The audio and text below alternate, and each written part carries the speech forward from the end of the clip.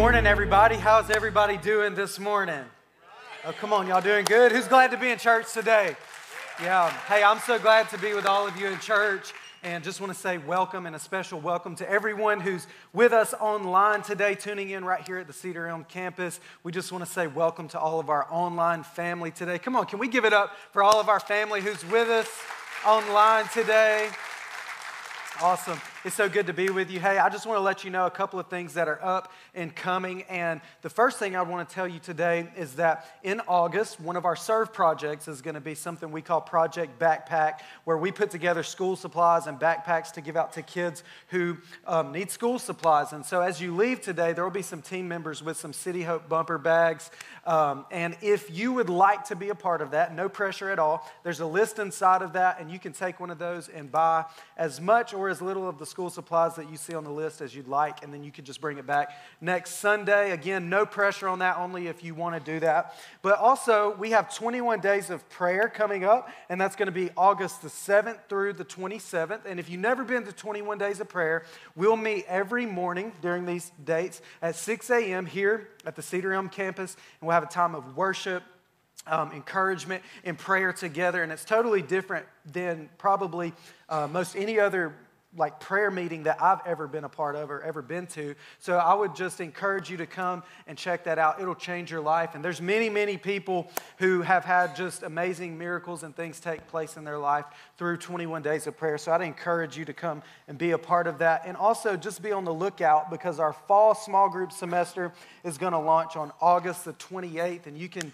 get in a group, and life change happens in small groups, we believe. And so that's going to be coming just around the corner for you to be able to get connected in a group. But today we are in the series that we've been in called Running with the Giants. And our theme verse for this series is found in Hebrews chapter 12, verse 1.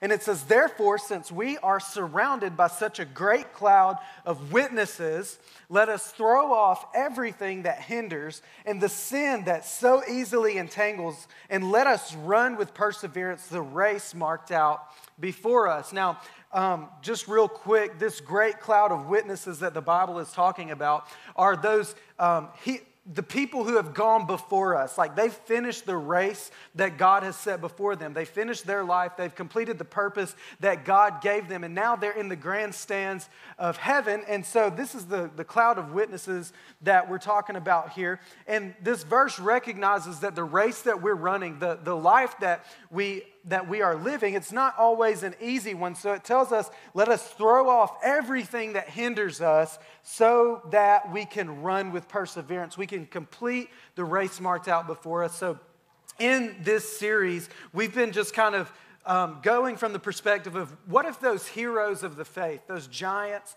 of the faith, some from the Old Testament, some from the New Testament, they're in the grandstands of heaven cheering us on. But what if they could just come down to earth for just a moment, and they could take a lap with us around the track of life, and they could give us some words of encouragement? What would they say? And so we've talked about several different giants. We talked about Peter and Jacob, talked about Joseph, Esther, Rebecca, and Daniel.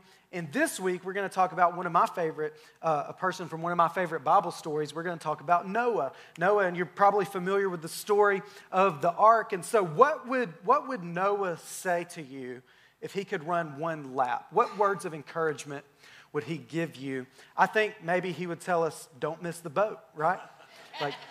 I think that would be an important one. I don't know if you're aware of this, but there's some good Noah humor out there. And so I took the liberty of putting some together for you guys to share with you this morning. I just thought I'd just give us a little bit of a laugh this morning. And if you don't think it's funny, you can just give me a courtesy laugh anyways, okay? Do you know which bird Noah regretted taking on the ark? The woodpecker. Can you imagine? He's just constantly plugging leaks, right? How did Noah see the animals at night? Floodlights. And lastly, there was a letter that was found by archaeologists, and it said, "Dear Noah, we've sworn that you said you were going to leave at 4 o'clock. Sincerely, the unicorns." Somebody's going to get that one on their way home. A guy last service, he said, oh, I just got the unicorn joke at the end of the service. He's like, it took me a minute. But before we get too deep in the message about Noah, I just want to give you a little bit of biblical history, biblical context. And that would be, I want you to understand that biblical history goes about 6,000 years deep. So Adam, the first man who was created and lived in the Garden of Eden that we read about in Genesis, his time on earth was about 4,000 years BC, or 4,000 years before Christ. And then the life of Christ was a little over 2,000 years ago. So that gives us all about 6,000 years deep of biblical history. And so where does Noah fit into that? Noah is the 10th generation after Adam, or the 10th descendant of Adam, you could say, approximately 1,000 years after Adam. So that would be around 3,000 BC. And so that's where Noah kind of fits into that timeline. But during this time, the earth had a uniqueness about it that was different than what it is today, in that like people of this time had never seen rain because the earth didn't need rain, because it was fed by underground wells and springs, and so it didn't need rain. So one thing that we know from the story of Noah is that they had never seen rain. And actually, a lot of theologians would tell you they believe that when we get to heaven, the earth is actually going to be restored to its pre-sin condition. So basically, it would be perfect, just like the Bible describes it in the Garden of Eden before sin entered into the earth. And so in its pre-sin condition, the earth needed no rain. And another thing that we see is that people during the time of Noah, they lived for hundreds and hundreds of years. Like Noah lived to be 950 years old. That's old. Like that's mind-blowing. He didn't even start having kids until he was 500 years old. He had 3 sons, Shem, Ham, and Japheth, and he didn't even start having kids until he was 500 years old. Some of you parents are thinking that's a good idea to do, right? Like, just wait till I get 500, right? He didn't even start building the ark until he was 600 years old. And you may say, Caleb, do you really believe that? That sounds fairy tale-ish. That sounds silly. Do you really? Like, come on. And I would just say, yes, I do, because I think during this time, we know that sin came in through Adam and Eve, but I think as time went on, sin brings sickness and it brings disease. But during this time, I don't think it had its full effect yet. And so I think without as much disease and sickness, I think their bodies just were able to live for a really long time. In fact, Methuselah was Noah's grandfather. He's the oldest man in the Bible, lived to be 969 years old. And again, the earth needed no rain during this time. But what we see in the days of Noah and from the story of Noah is that in the time of Noah, wickedness and sin and evil came into the earth in very evil, horrible ways, to the point that God was grieved that he even created the earth. And if you know the story of Noah, that's ultimately the reason that the flood happens, is because God, it's his judgment on the earth. But then after the flood waters recede. God restores the human race through Noah and his family. And what we see is that now, after the flood, lifespan of humans are much smaller. Like where Noah lived to be 950 years old, we see Moses, who lived to be 120 years old. And this just begins to dwindle and dwindle until throughout history, until where we are today, the lifespans that we have today. And you may just think that sounds silly, and it's very mind-blowing if you think about it. And you may think, I don't know if I believe that, and you may ask, you're teaching that today. Do you really believe that? And I would say, yes, I do believe that. I believe the Bible. I believe it's 100% true. And I have what I would call a literal interpretation of the Bible. I think the Bible means what it says, and it says what it means. And that's just how I believe, and so that's how I'm going to teach it to you today. And it reminds me of a story that there was this little girl in school who had to write a term paper. For her term paper, she decided to write about Jonah and the whale. And so she turned in her term paper, and her teacher were arguing because her teacher said, this isn't true. Like this didn't actually happen. There's no way that this could have actually happened. Like whales' throats are too small. They could never swallow a human. And besides, even if they did, like a human could never survive in the belly of a whale. Like it's just not possible. There's no way that this could happen. It's not possible. And the little girl said, well, when I get to heaven, I'm going to ask Jonah myself. And she said, okay, you do that. But what if Jonah didn't go to heaven? The little girl said, well, then I'll let you ask him. So,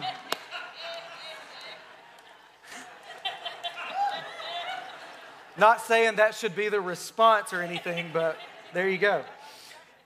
Back to running with the giants, though. With Noah, what would he say to us if he could go take a lap with us?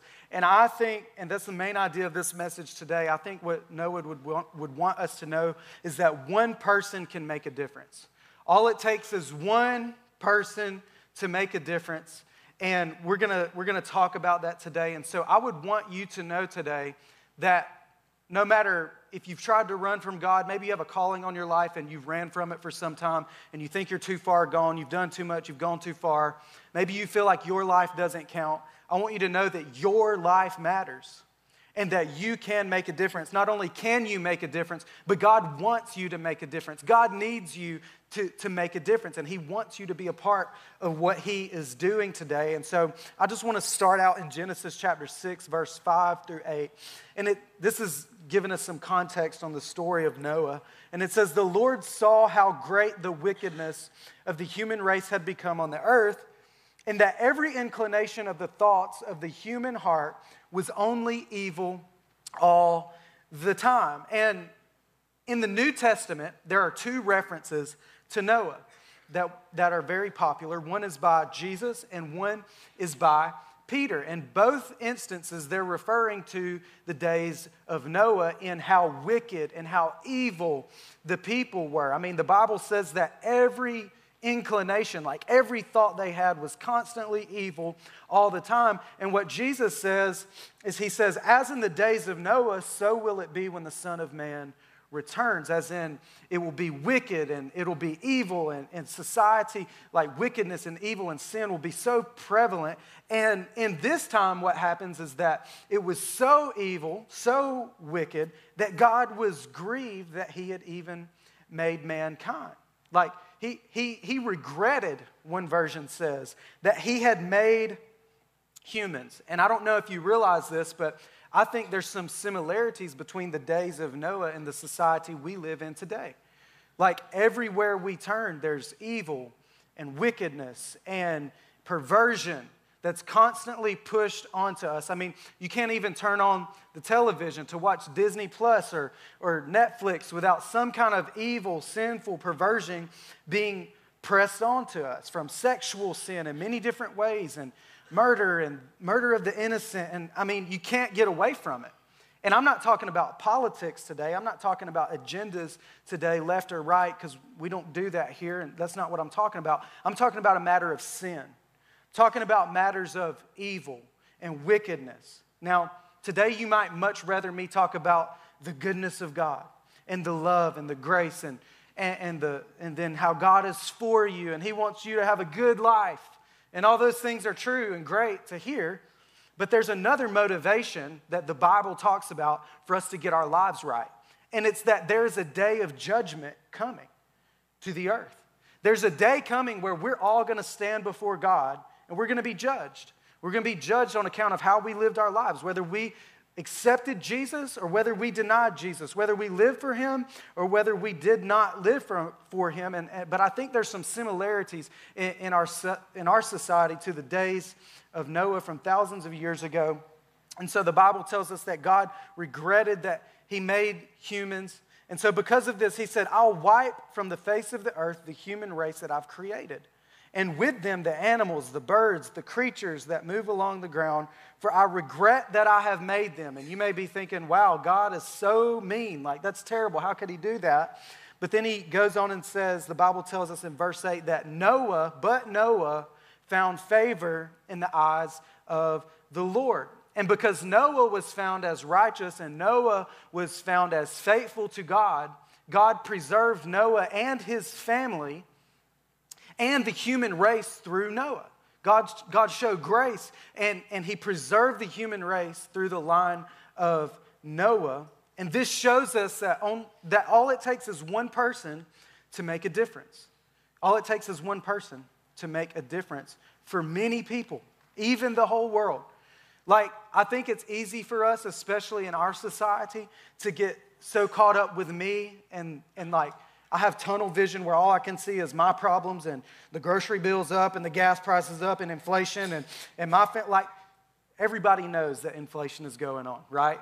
Like, we know, we get it, we're all feeling it, okay? But like, we get so tunnel vision on me and my problems and my family to the point that we lose focus on everybody else around us. Like, we're so focused on ourselves, we can't even see the people all around us. And we're not making a difference with our lives. And like today, what I would want to say to you is respectfully and out of love, I would just want to say to you that your life is not about you. It's real quiet in here. Y'all don't throw anything at me. Your life is not about you. And your salvation is not even about you. Like, God saves you so that you can make a difference in the lives of other people. Like, God puts us here for a purpose, and it's so that we can make a difference for Jesus in our generation, in our lives. And so God has a purpose for us. He wants us to make a difference. And so we're going to talk about that for a few moments, is how we can make a difference. And first, you can make a difference for your family. We see this with Noah in the book of Genesis chapter 7. He says, "The Lord then said to Noah, 'Go into the ark, you and your whole family, because I have found you righteous in this generation.'" Now, I think this is important. What we can take from this verse is that, notice who goes into the ark: you and your whole family. But God didn't say, "I found you and your whole family righteous." All he said was, "I found you righteous." Because Noah was found righteous, in this instance, it affected his family positively in that they were saved from the flood. They were rescued from the flood because Noah was found faithful, because Noah was found righteous. He had a positive impact on his family. And whether you realize it or not, our lives affect the people who are closest to us. It will affect them positively, it will affect or negatively, depending on how we live. Like, the way you're living right now, the things that you're doing every day is currently affecting the people closest to you. It's affecting your children. It's affecting your siblings. It's affecting your friends. The way you live your life matters because it affects the people who are around us. And so what I would want for us as a church is I want us to live our lives in such a way that we make a difference in our families, but not just our families, in our city and in our nation and in our world, that we make a difference for Christ. Not a negative difference, but a positive difference. We make people's lives better. Places are better and brighter because we were there. Like, we're living what God has for us to do. And the Bible tells us in Acts 16, it says, "Believe in the Lord Jesus and you will be saved, you and your household." And some people would read this verse and say, so does that mean if I give my life to Christ, like, it don't matter if my kids and my siblings do, like, we're all just automatically going to heaven? And that's not really what it's saying here. The word household, the New Testament is written in Greek originally, and so the Greek word for this is oikos. And it's not the yogurt you ate for breakfast, that Greek yogurt. It's not that. It means your sphere of influence. And so what this verse is essentially saying is, believe in the Lord Jesus, you will be saved, and you will impact your sphere of influence. You will impact your family. You'll make a difference in the lives of the people closest to you. And I think it's interesting that sociologists, they tell us that each one of us have 12 people inside our sphere of influence. And what determines who's in your sphere of influence is if consistently you spend at least an hour with that person on a weekly basis, like every week. It's got to be consistent. And almost all of us have anywhere from 12 to 17 people in that sphere of influence. And that's where God really wants us to make an impact. And I just find this interesting that in this same study, they say that most dads only spend 7 minutes per day with their children. 7 times 7 is 49, meaning most children don't even fall within their father's sphere of influence. I just think that's food for thought, that's interesting. But the way you live your lives can change your whole family tree. Like, I'll give you an example of this. If you were to look at the Sowell family, my family, 3-4 generations back, you would not see Pastor Derek and Pastor Caleb up here speaking to a church, reading the Bible. You would see a family marked by alcoholism, a family marked by promiscuity, cheating on their wives, abusive to their wives. I mean, just some rotten scoundrels is what you would see from the Sowell family. But my grandfather, my dad's dad, I call him Pa, when he was a young man, God found him in a powerful way.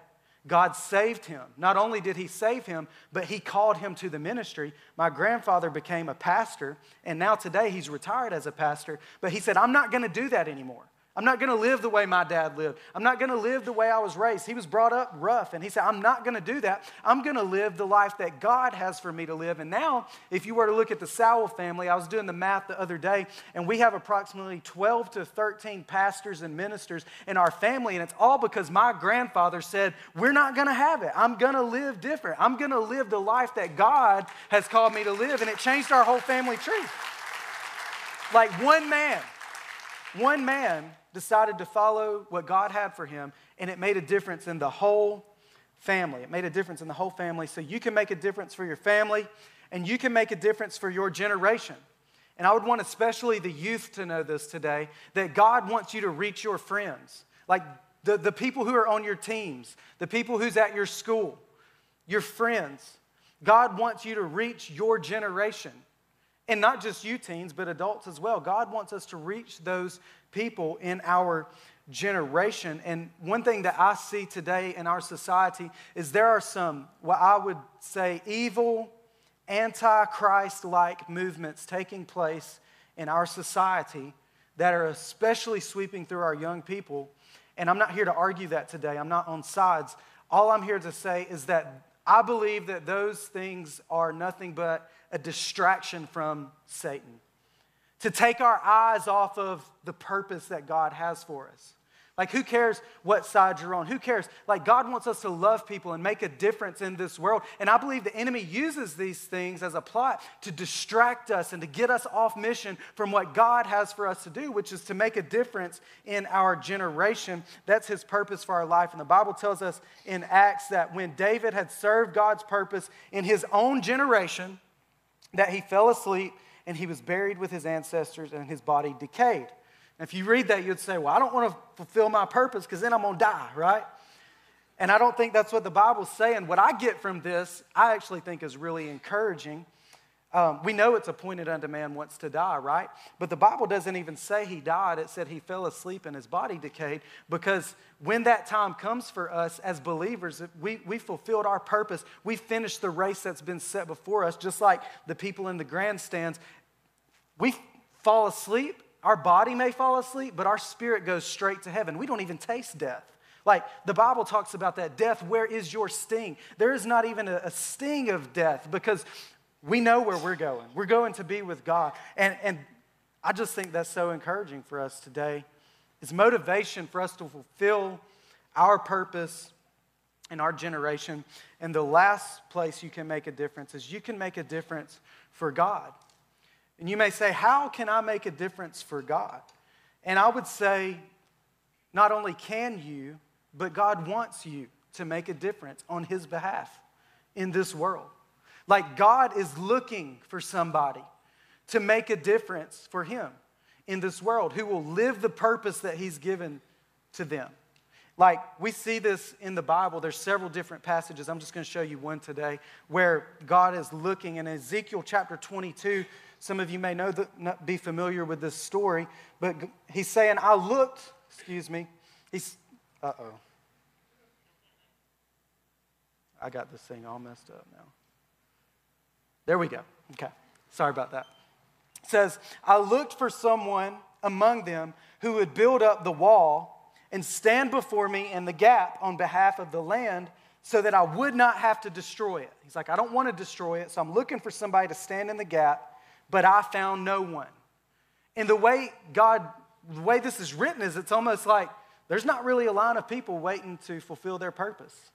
There's not really a line of people who are just waiting to serve God, who are being open and willing vessels saying, God, you can use me, whatever it looks like, I don't care. Send me, I'll go.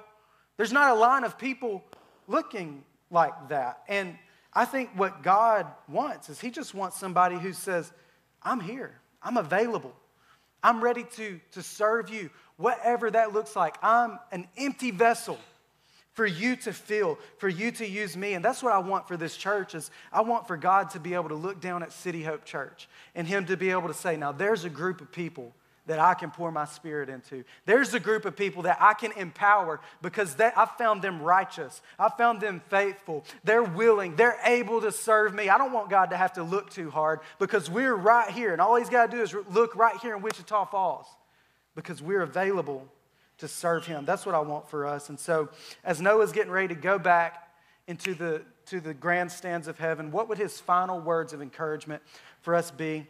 And I think the first thing Noah would tell us is don't be afraid to stand out in a crowd because chances are God's going to call you to do something that goes against the flow, something that goes against the grain of our society, the flow of our culture and our society. Because to be a difference maker, you have to be different. Like your life has to be different if you're going to make a difference. And I think too many people in this world, they don't make a difference because they don't live different. Like there's a lot of Christian people who they are saved and they're on the way to heaven and glory to God, they're on the way to heaven, but they're not making a hill of beans different. They're not making a hill of beans of a difference. They're just not because they don't live any different. Their lives look like the rest of the world. You have to be different if you're going to make a difference. And I'll give you an example of this from Noah. Remember earlier I told you it had never rained. Like they had never seen rain before. Sounds like they lived in Wichita Falls, right? They'd never seen rain. God comes to Noah and says, hey Noah, I want you to build a boat, a really big boat. So big because it's going to rain a lot. And I know you don't know what rain is, but rain is this water that falls out of the sky. And it's going to rain so much that it's going to fill up the earth and it's going to flood the earth and it's going to destroy the earth. And so I want you to build this ark so that you and your family will be safe. And Noah's like, okay, I'll build the ark. And so he begins building the ark. But the Bible tells us that people thought he was crazy. Like they're walking by and Noah's building this boat. And they're like, what are you doing, Noah? And he's like, I'm building a boat. It's going to rain. And this is going to save us. And they're like, what is rain? And he's like, it's this water stuff that falls out of the sky. And it's going to fill up the earth. And we're all going to drown in it if I don't build this boat. And they're like, what's Noah been smoking? Like, he crazy. Like, Noah's losing it, right? And to you, you may say, yeah, but God came down and spoke to him and told him to build the ark. And so I would do that, right? I mean, like in my mind, I think, yeah, I'd build the boat. Like God told me to do it, so I'd build the boat. But it took him 120 years to build the boat. Like, can you imagine you're 85? He's still hammering, and he's like, all right, God, where's that water stuff? Like, you said it was coming. I'm looking like a fool out here. Where's it at? Like 85 years. Can you imagine 120 total years of people ridiculing him, calling him crazy, and making fun of him every day? Like, I think if people called me crazy that long, I might start to believe them, you know? Like, it's a long time. But Noah wasn't afraid to stand out in the crowd because he cared more about pleasing God than he cared about being different. He cared more about pleasing God. And so he obeyed. And so I wrote down a list of things. This is especially for our youth today. Is don't be afraid to stand out in a crowd when you're being pressured to do something that you know displeases God. Don't be afraid to stand out in a crowd when you're at the party and everyone else is doing it. Don't be afraid to stand out in a crowd when your friends are telling that dirty joke that you know you shouldn't be listening to. Don't be afraid to stand out in a crowd when you're in that movie. It's worse than you thought it was going to be and you're deciding if you're going to go or stay. Just go ahead and go. Like, don't be afraid to stand out. Don't be afraid to stand out when your boyfriend or girlfriend is pressuring you to do something that you know you shouldn't be doing. At least not until you get married anyways. Don't be afraid to stand out. Adults, don't be afraid to stand out when your job is asking you to do something unethical or to fudge the numbers, or when everyone else is doing it, when you feel pressured to do something that you know goes against your conscience, you know that it displeases God. Don't be afraid to stand out. God calls us to stand out. And the Bible tells us in Proverbs chapter 29 that fear of man will prove to be a snare. It's a trap. And fear of man is a big reason why we don't want to stand out. We're afraid of what they're going to say. But whoever trusts in the Lord, they will be kept safe. So don't be afraid to stand out. I think next what he would say is don't be afraid to do something for the first time, because God is probably going to call you to do something that you've never done before. Maybe something that no one has ever done before. Like just ask Peter when he walked on the water, right? He may call you to do something that you've never seen before, like he did with Noah. He had never seen the rain. The Bible tells us that in Hebrews, that by faith Noah, when warned about the things not yet seen, talking about the rain and the flood, in holy fear he built an ark to save his family. By faith he condemned the world and became heir of the righteousness that is in keeping with faith. Because of faith, Noah built that ark. Even though no one had ever done it before, they'd never seen rain before, he trusted God and he did what God called him to do. Now, I don't know about you, but I just feel like if God came to me and told me, I want you to build a boat because I'm going to flood the earth. And this flood is going to be so strong and so powerful that it's going to wipe out everything. Like it's going to destroy everything. Like, I think I would just ask God, are you sure you don't want us to hire this one out? Like, I can pay for it. Like, but I don't know that I want to, I'm all up for a DIY, but I don't know that I want this to be my debut project. Like, this thing needs to be a quality boat, right? Like, it needs to be pretty strong. But Noah did it. He never built a boat before. But by faith, he did what God told him to do, even when it didn't make sense, even if he had never done it before.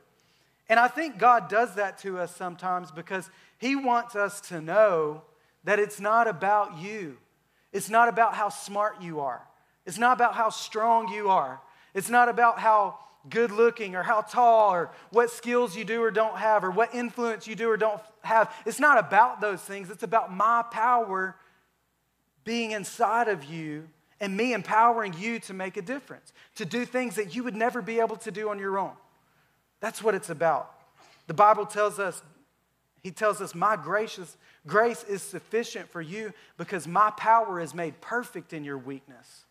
So like when we're weak, when we may not be good at something, when we're doing something we're unfamiliar with, that's when God's power is able to be activated inside of us. That's when God fills us with his power and we do things that we never thought that we could do. We never imagined we could do. And the last thing that I think Noah would tell us, and I'm getting ready to wrap this up, I think he'd tell us, when you see a rainbow, remember that one person can make a difference. The Bible tells us that God put the rainbow so that it would be a sign. It'd be a sign of the covenant between him and between us. Like that's where the rainbow came from originally. It was a sign of the covenant between us and God. His promise that he would never destroy the earth by flood again. That's what God's promise was through the rainbow. And I, to this day, every time I see the rainbow, I think about that. I was in Cuba recently on a missions trip, and we saw this big double rainbow, and I remembered God's promise.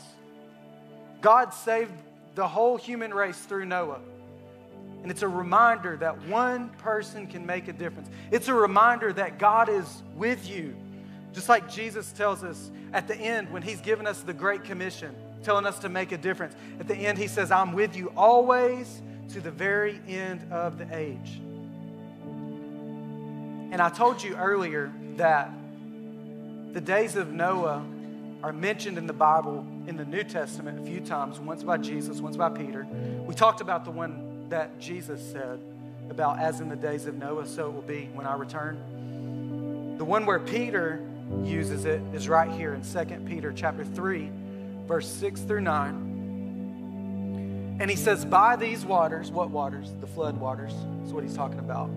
By these waters also the world of that time was deluged, and it was destroyed. By the same word, the present heavens and earth are reserved for fire, being kept for the day of judgment. Talking about the earth being destroyed in fire in the end and destruction of the ungodly. You can read about all that in Revelation if you'd like. And then in verse 9 he says, the Lord is not slow in keeping his promise, as some understand slowness. A lot of people would ask, when is the end coming? When is all this going to happen? Like it was said thousands of years ago and it's still not happening. Like, when's it going to happen? Like, God just taking his time? What's he doing? He tells us the Lord's not slow in keeping his promise, as we understand slowness. Instead, he's being patient with you, not wanting anyone to perish, but everyone to come to repentance. That tells us the reason the end hasn't come yet is because God's being patient. He's holding back. He's waiting, because it is the will of God that none would perish, but that all would come to everlasting life. So what's God waiting on? Why is he not coming back yet? What's up with the end, God? He's waiting. He's waiting for you. He's saying, I'm giving you some time. I'm giving you a little more time. From my grace, my mercy, my love, I'm showing patience to give you more time so that you can have time to get it right. So that you can have time to get things right. And while God's given us time now, I just want you to know that there's coming a day where there will be no more time. The Bible tells us that today is the day of salvation. Today is the day of repentance. I want you to know today that God loves you. And because of his love, he's being patient and he's waiting. But there's coming a day where we will all be judged before him. And the story of Noah reminds us of that. The story of Noah reminds us that there's a day of judgment coming. And I think as Christians, those who are saved, this ought to motivate us. It ought to motivate us to begin living our lives to make a difference. To begin living our lives to reach as many people as we possibly can. People who are far from God. That's why God puts us here. That's why he saves us. Saves us so we can save others, so that we can reach others with his love. It ought to motivate us to live a life that makes a difference. If you would, just bow your heads with me, close your eyes. And I just want to pray over all of those today who maybe you're a Christian, you're saved, you're making a difference. Praise God for that. But you're not really you're not living life to make a difference. You're saved, things are good with you, but you just focus on yourself. Maybe God's been whispering this to you, but I just feel like saying to somebody today, God's saying there's more. There's more. You're not finished yet. The race isn't over yet. There's more work for you to do. He's got a plan. He's got a purpose for your life. And I just want to pray over all of those today. I don't want you to identify yourself. I just want to pray, God, for every person today who they're a Christian and they're saved, but to be honest, they've just been living complacent lives. Lord, forgive us for our complacency. Lord, fill us with hope. Fill us with your purpose. Show us your plan that you have for us, God, so we can live our lives for something bigger than ourselves. God, that we wouldn't just keep our salvation to ourselves, but that we would use it to reach many people who are far from you, God. Give us direction. Give us wisdom. Give us guidance. Stir our hearts, God. Stir our spirits and stir our souls, Lord. That when we walk out of this place today, that we would leave on mission. The mission that you've put in front of us, God. Would you pour your Spirit out on us? Bring us to life, God. Give us a spiritual thirst and a spiritual hunger for you, to live for you. With your head still bowed, if you're in the room today and maybe you'd say, I'm far from God. I don't have a relationship with him. And you hear me talking about how God's waiting. He's patiently waiting. You feel that tug in your heart. Holy Spirit whispering to you, today's the day. Today's the day of salvation. You can get it right. Get it right while there's still time. Get it right while God's being patient. It's His will for you to be saved. He wants a relationship with you. God's not this mean God. The Bible says it's the will of God that none would perish, but that all would be saved. And if that's you today, you want to pray that prayer. You want to be saved. You want to give your life to Christ. You want to begin a relationship with Him. If that's you, on 3, just lift your hand. 1, 2, 3. If that's you, I see you. Thank you. Appreciate you. I see you. Hey, God's proud of you. I see you back there. God loves you. He's proud of you. Anybody else? I see you in the balcony. So good. Anybody else? I'm going to give my life to Christ today. I'm coming home. Today's my day. Awesome. Hey, I'm going to lead this whole church in a prayer. I want to ask that you all pray it in support of those who raise their hand. Even if you didn't raise your hand today, if you'll pray this from your heart and mean it, God will save you. He'll do the same thing. Let's pray this. Jesus, I'm coming home. Thank you for drawing me to you. Thank you for your patience, for your kindness and your mercy that you've shown to me. Today, I give you my life. All that I am is yours. I give you my heart. I give you my soul. Everything. Come inside my heart. Forgive me of my sins. Save me. Transform me. And help me to live a life full of purpose, fulfilling all that you have for me to do. From this day forward, I'm going to serve you. I'm going to follow you the best that I know how. In Jesus' name, amen.